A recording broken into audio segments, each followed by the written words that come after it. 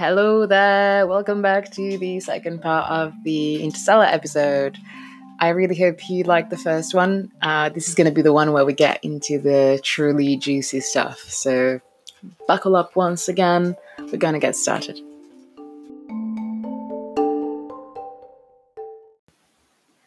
Once again, I just want to remind you that if you haven't seen the movie yet, there's major spoilers in here, so go watch it and then come back later. All right, welcome back to Interstellar, everyone.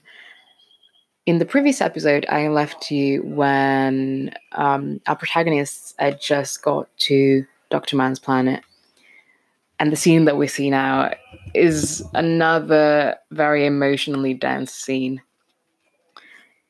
And I think even more now because of the quarantine situation and what's going on in the world and the social distancing.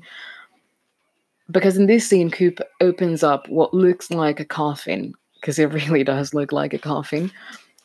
And that's where Dr. Mann had been cryosleeping up to that moment.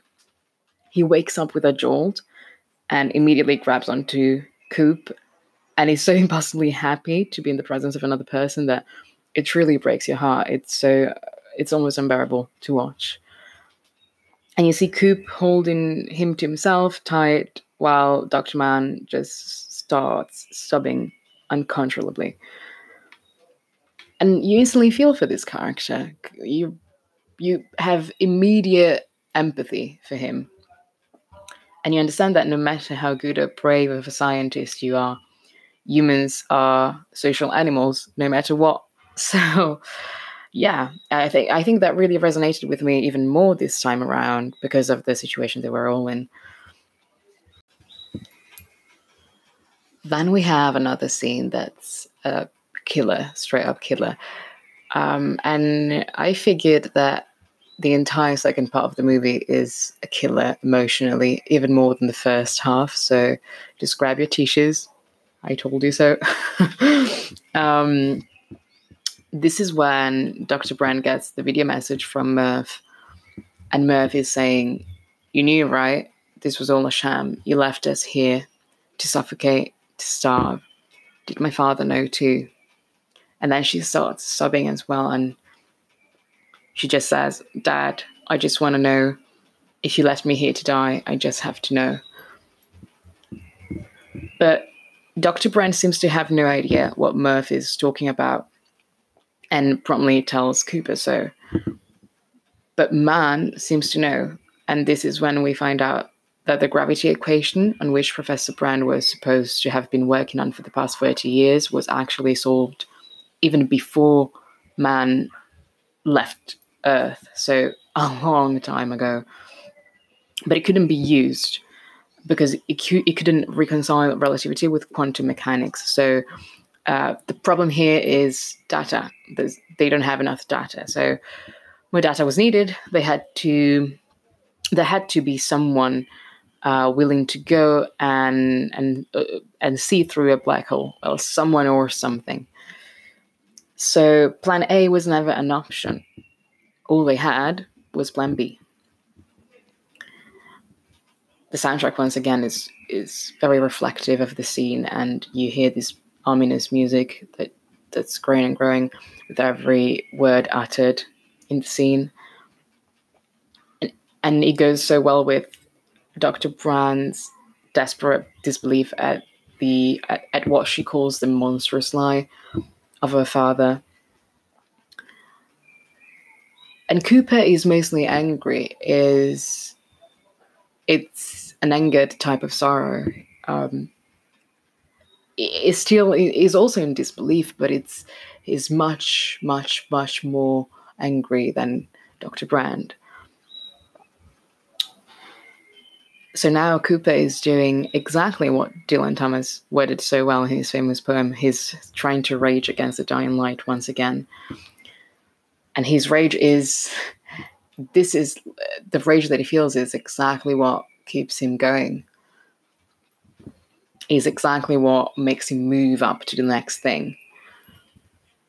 So at this moment, Dr. Brown moves closer to Cooper and she says, "Cooper, what can I do?" And he says, "Let me go home."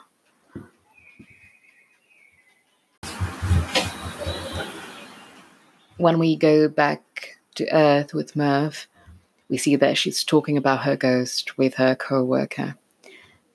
And she says that she has a feeling that this ghost, this entity, might get her closer to the equation's answer that they lack and that they so desperately need. He felt like a person, she says, like he was trying to tell me something. Once again, I ask you to pay attention to the music, to the soundtrack here, because it's flawless and it's really not difficult to pay attention to it because it is very loud. It keeps on growing. It's so reflective of the scene, and it just sucks you into it. It requires your attention. Back in space, this is when Romilly has an idea.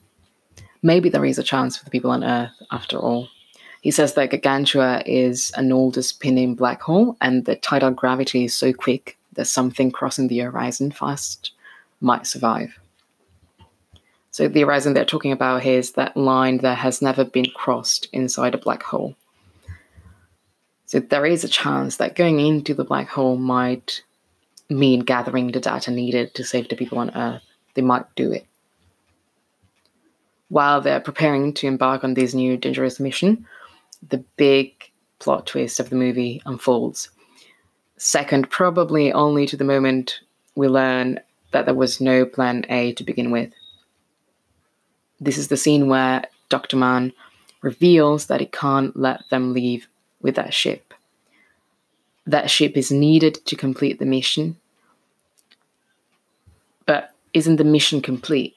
Isn't this the future planet for a human colony to grow on? We learn here that it never was, that Dr. Mann distorted the data all along so he could hopefully get picked up and brought back to Earth. The fear of nothingness and loneliness that this man exudes at this point in the movie makes you sympathize with him, even though he is now wearing the enemy vest. He's now a villain of sorts. Because it's literally trying to kill Cooper while confessing to his crimes. Because they are crimes. What's really interesting about this scene is that the fight between them is muffled. It is a physical fight, but it's very muffled. And muffled is also the sound of a distant percussion, which sounds like a clock. And that's not random. It is because, once again, the music wants us to think about, to remember that time here is of utmost importance at all times. And this fight we also don't see up close. It's as if Nolan wanted to muffle our sight too, which I find extremely interesting. Meanwhile, on Earth, we see Murph and Tom having a similar fight, even though not a physical one. But the parallel is unmistakable, because we go back and forth between Earth and space, as if Nolan wanted to tell us, look at these characters, look at Murph, look at Coop, they're both doing the same thing. They're raging against the giant of the light. So on Earth, Murph, which is played by a brilliantly flawed, sad, and persistent Jessica Chastain, is trying to convince Tom and his family to leave. The dust in their lungs has reached concerning levels at this point. But Tom is being viciously dismissive of her and her reasons for urging them to leave. And now this is when we go back to space and we see that Mann has successfully managed to break Cooper's protective helm. Then back again on Earth, the huge high-stakes composition by Zimmer is as loud as Murph's thoughts while she and her co-worker drive, trying to decide the next move.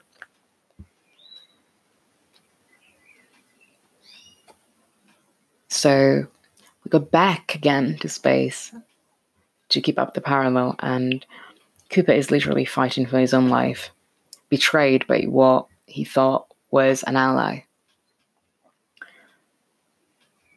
So these parallels between different scenes, characters, and music is one of the reasons why Nolan's movies can convey feeling and pathos so efficiently. The exact moment when Cooper can reach the transmitter that Mann had taken away from him is also the moment Murph turns back in her car.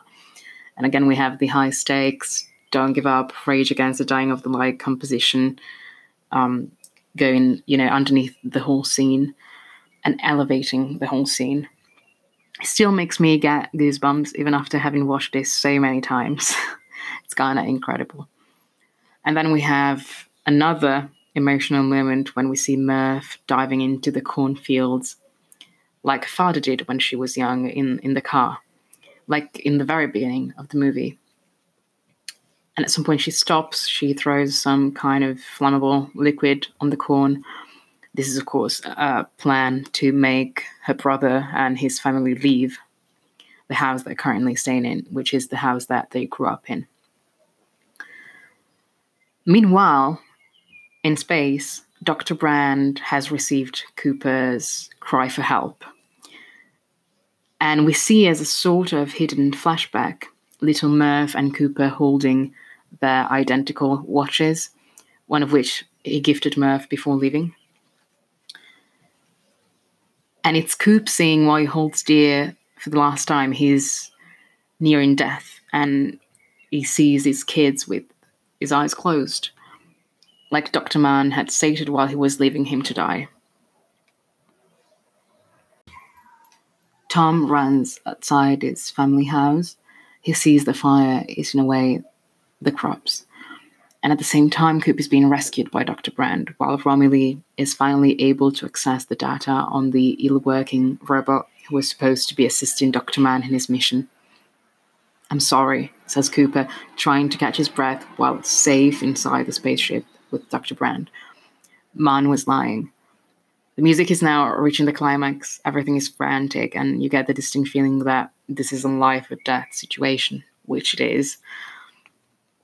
Dr. Brand gets immediately in contact with Romilly, who's inside the compound Mann was staying in, trying to analyze the data he found on the robot, that same data that doesn't align with what Dr. Mann had told him. The music stops right after Taz, the robot assisting Romilly. Dr. Brand and Coop on their mission screams, "Step back, Professor, step back." There's an explosion, muffled, as if we were witnessing it from inside the NASA suit Dr. Mann, who's watching the explosion, wears. The heaviness of the moment hits like nothing else. Just to immediately go back to Murph. It's almost like Nolan was telling us that when things like this happen, you don't have time to think, to process what has happened. You're immediately up to the next thing. You don't have time to think too long in space. Everything is frantic again, and our characters, they just have to go on. Again, a testament to the talent that Nolan has for storytelling. Mann has now jumped on the Ranger that had been left behind by Romilly. Coop and Dr. Brand are now flying over what's left of Mann's compound. Taz runs out of it. Also, can we just appreciate as swift and elegant robot movements? Because I find myself being hypnotized by them every time I watch it. And it's another incredibly crafted detail that really adds to the movie. So Taz gets aboard and communicates that Romilly hasn't been able to make it. They now have to stop Mann from getting hold of the mothership. We find out that Taz has made it so that the Ranger cannot attempt docking on autopilot, and Mann doesn't know how to do so manually. So Cooper tries to reach out to Mann. "Do not attempt docking. I repeat, do not attempt docking." But Mann shuts it up. Murph now is back in her family's house, back in her room. She gets out the old watch her father gave her before he left. He had stopped at 8:35. Man is now trying to dock manually, and the music is as tense as can be. He seems to be docking successfully, but an alarm goes off. He opens the hatch, and we see Cooper trying to reach him still. If you open the hatch, the airlock will depressurize. Dr. Brand is suddenly able to reach Man, but he is blown off mid-sentence. And there's a stunning, terrible shot of the Endurance spinning faster due to the explosion, while the cabin floats in pieces through space. Complete silence. Cooper is now going straight for the Endurance. Cooper, what are you doing? Docking. Music is huge again. Stakes are as high as they've ever been. Cooper, this is no time for caution, says Case. No Time for Caution is also the name of the wonderful piece of music underneath the scene. Cooper tells Case to take control if he blacks out.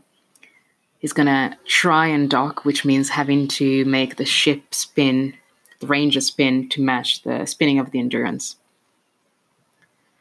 The moment Cooper commands initiating spin is the moment the music grows even more. Literally no time for caution. Brand passes out due to the spinning. Cooper is trying to hold on. The music is as beautiful as ever. We are locked, Cooper. To be honest, I'm getting emotional now just saying this. And I don't really think I'll ever get over this movie, this scene, or the composition anytime soon.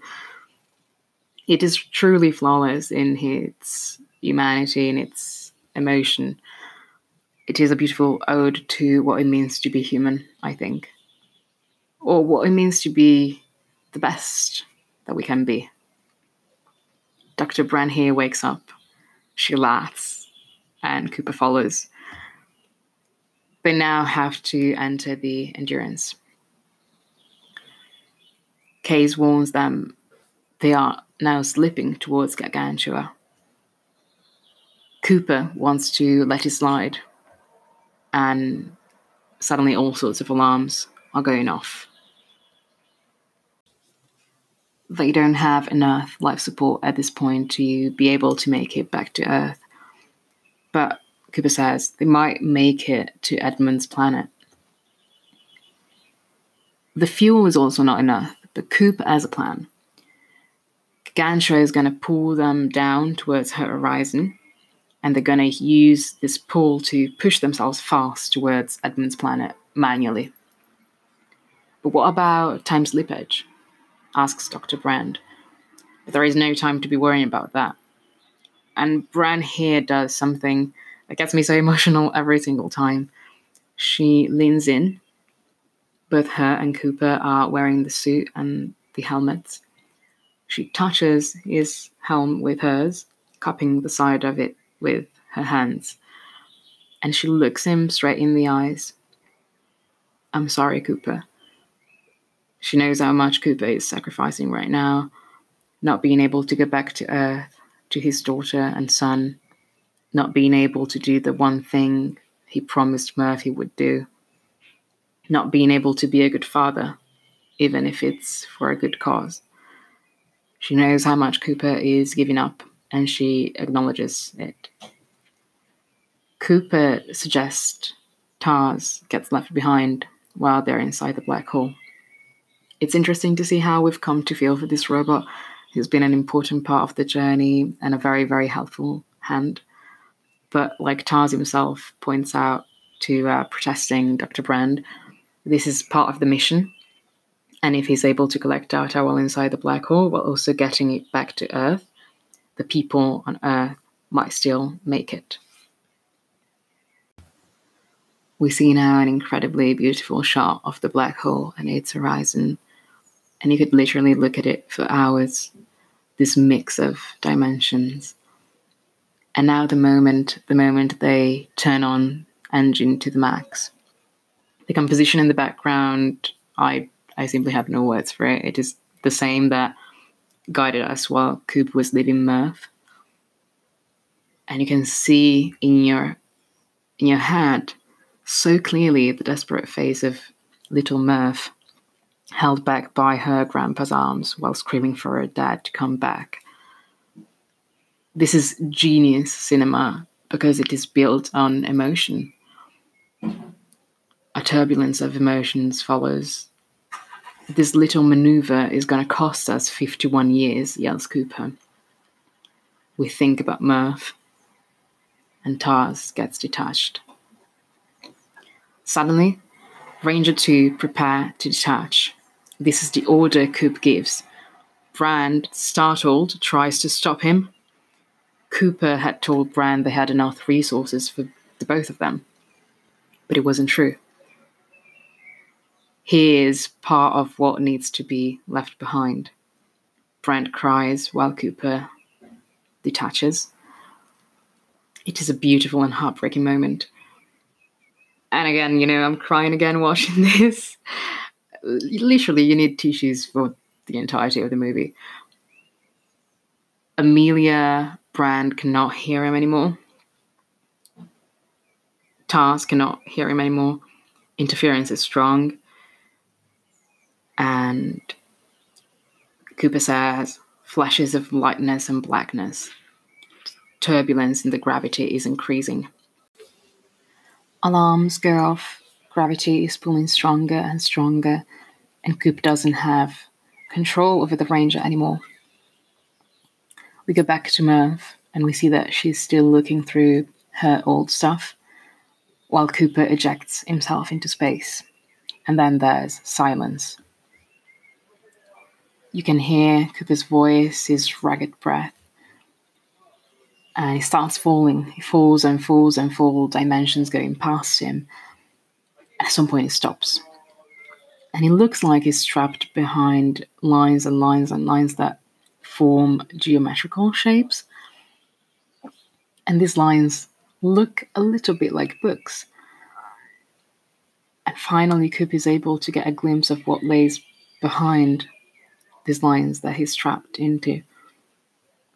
Tries to push them, and a young Murph, brushing her hair on the bed, gets startled by the sound of him pushing against the books.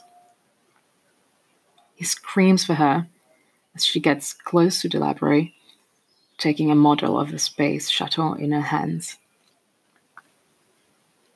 Then the scene changes and we see an older Murph now, the one who was looking at her old stuff back in her family's house. She looks at the library, a look that's both lost in her memory and finally sort of understanding of her ghost. The desperation that Coop feels when little Murph gets away from the library is almost unbearable. His cries out loud. He's surrounded by Murph's library, and everything that has happened inside that room is playing again and again around him. And seeing Coop so desperate is a very weird experience for the audience, I think, or at least it was for me, because you've seen him so ready throughout the whole movie, always able to deal with the situation, always able to find a quick solution.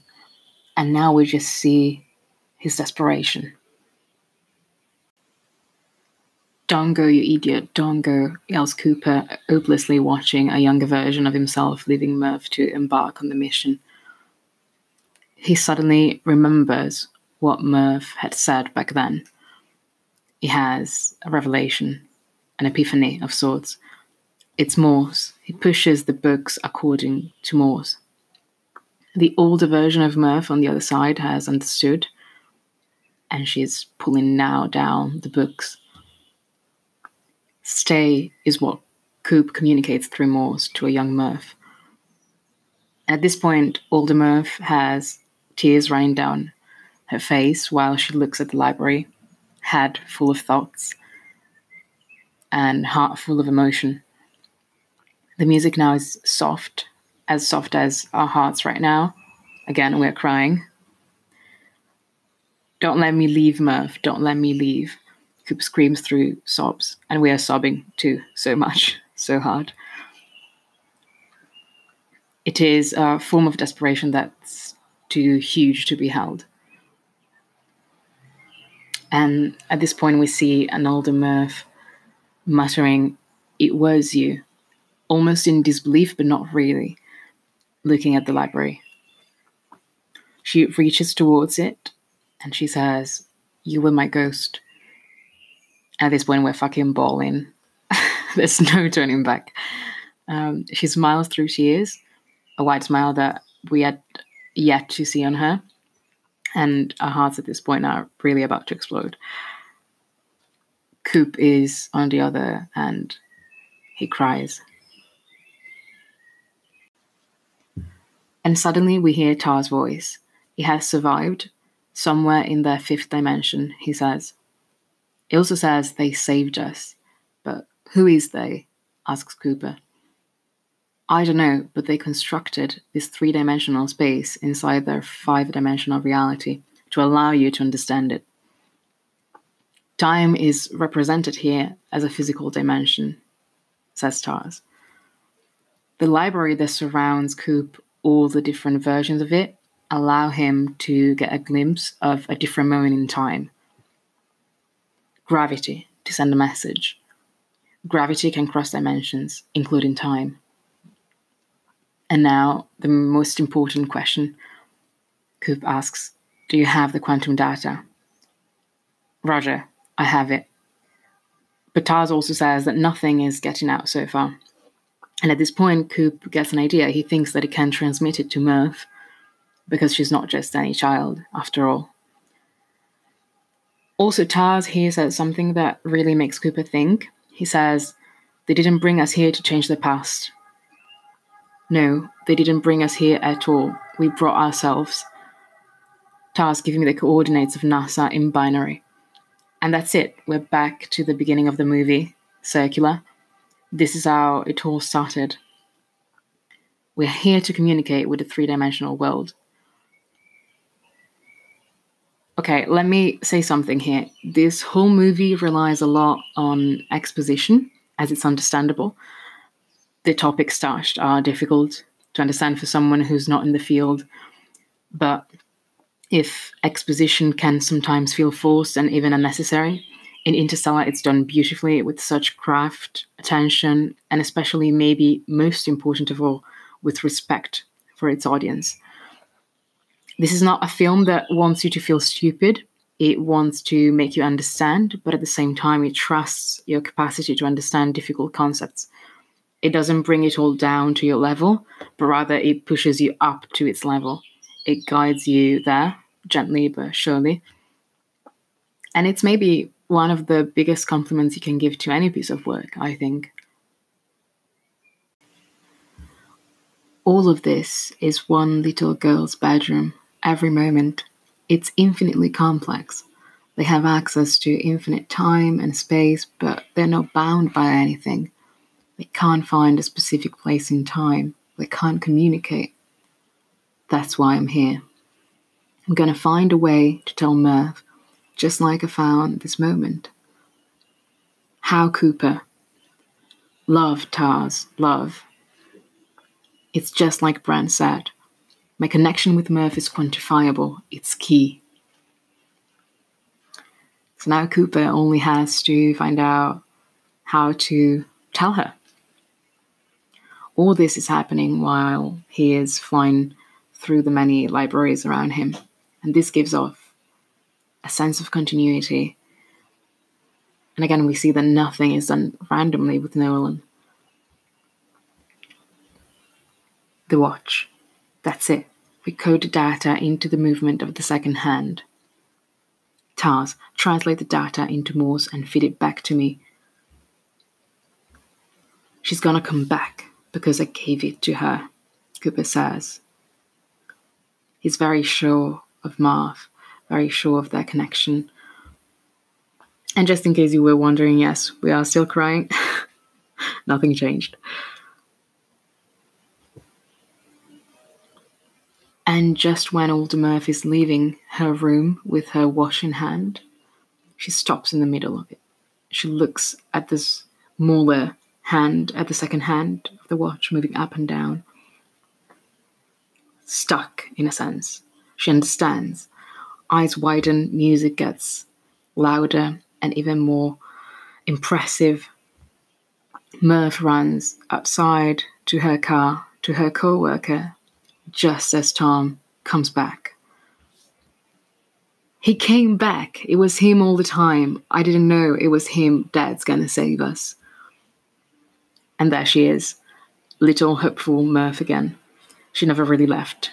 She hugs Tom, and you've guessed it right, boys and girls and everyone in between, we are still crying. Murph is now translating Morse code from her watch. She's finally able to complete the equation. Eureka, she screams, throwing the papers she wrote on from one of the highest floors of the NASA station. And we've never been happier. Back in space, Tars and Coop are trying to understand who these beings are. Don't you get it, Tars? They're not beings. They're us. Cooper, people couldn't build this. No, not yet. But one day, a civilization that's evolved past the 4 dimensions we know.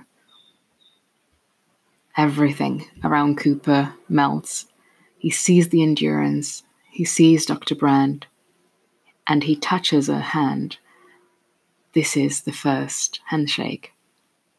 Right back in the first part of the movie, while they were entering the black hole.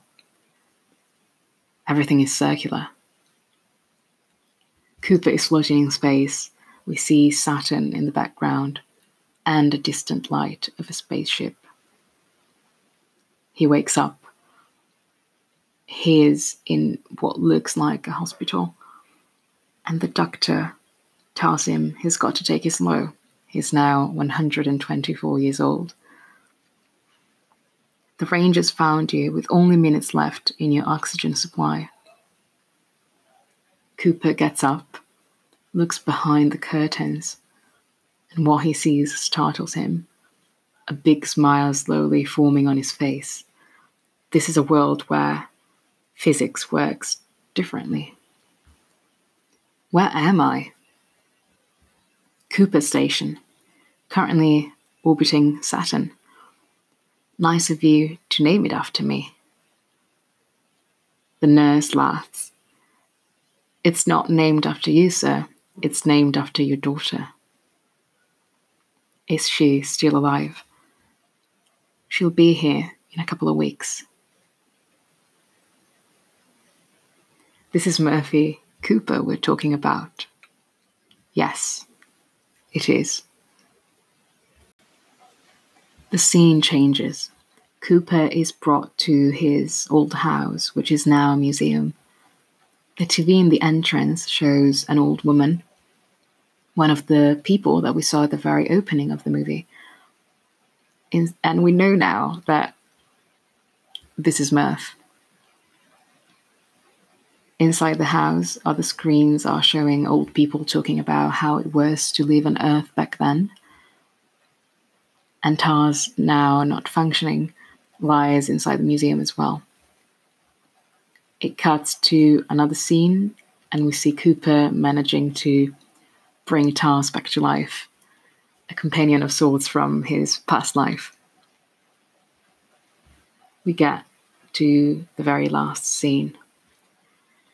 Take out all the tissues you have, because this is going to get messy, I promise you.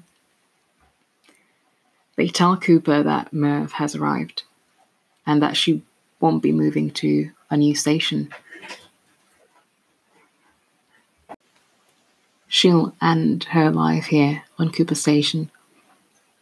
Coop opens the door to her room. Many people are gathered around her, and she's in the hospital bed and starts laughing and crying as soon as she sees him. Coop cannot believe his eyes.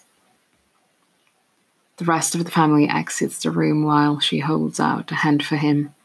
with a happiness that we have only seen once on Murph's face before. He grasps her hand firmly, leans down close to her face.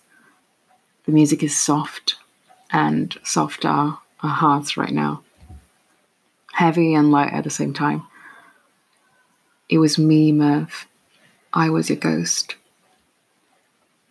I know people didn't believe me. They thought that I was doing it all myself, but she shows him the watch he had left her proudly. I knew who it was. Cooper kisses her hand, both his hands holding hers. Tears in his eyes. Nobody believed me, but I knew you'd come back. How? Because my dad promised me. So now fucking let it all go, folks. Just cry as you've never cried before. I'm tearing up right now. For fuck's sake. I'm here now, Murph. I'm here. Murph insists. He goes. She doesn't want his dad to watch her die. She has her family with her. But Coop asks, Where should I go? She replies, Brand. She's out there, setting up camp, alone in a strange galaxy. We cut to another scene. Coop and Taz are preparing for leaving. And we see Dr. Brand on Edmund's planet, but Edmund isn't there anymore. The music grows. It matches our emotions perfectly. Maybe right now she's settling in for the long nap by the light of our new sun in our new home. Dr. Brand cries, looking at the planet she's on. She doesn't have her helmet on. One last shot. Amelia Brand walking towards base. Silence. Written and directed by Christopher Nolan.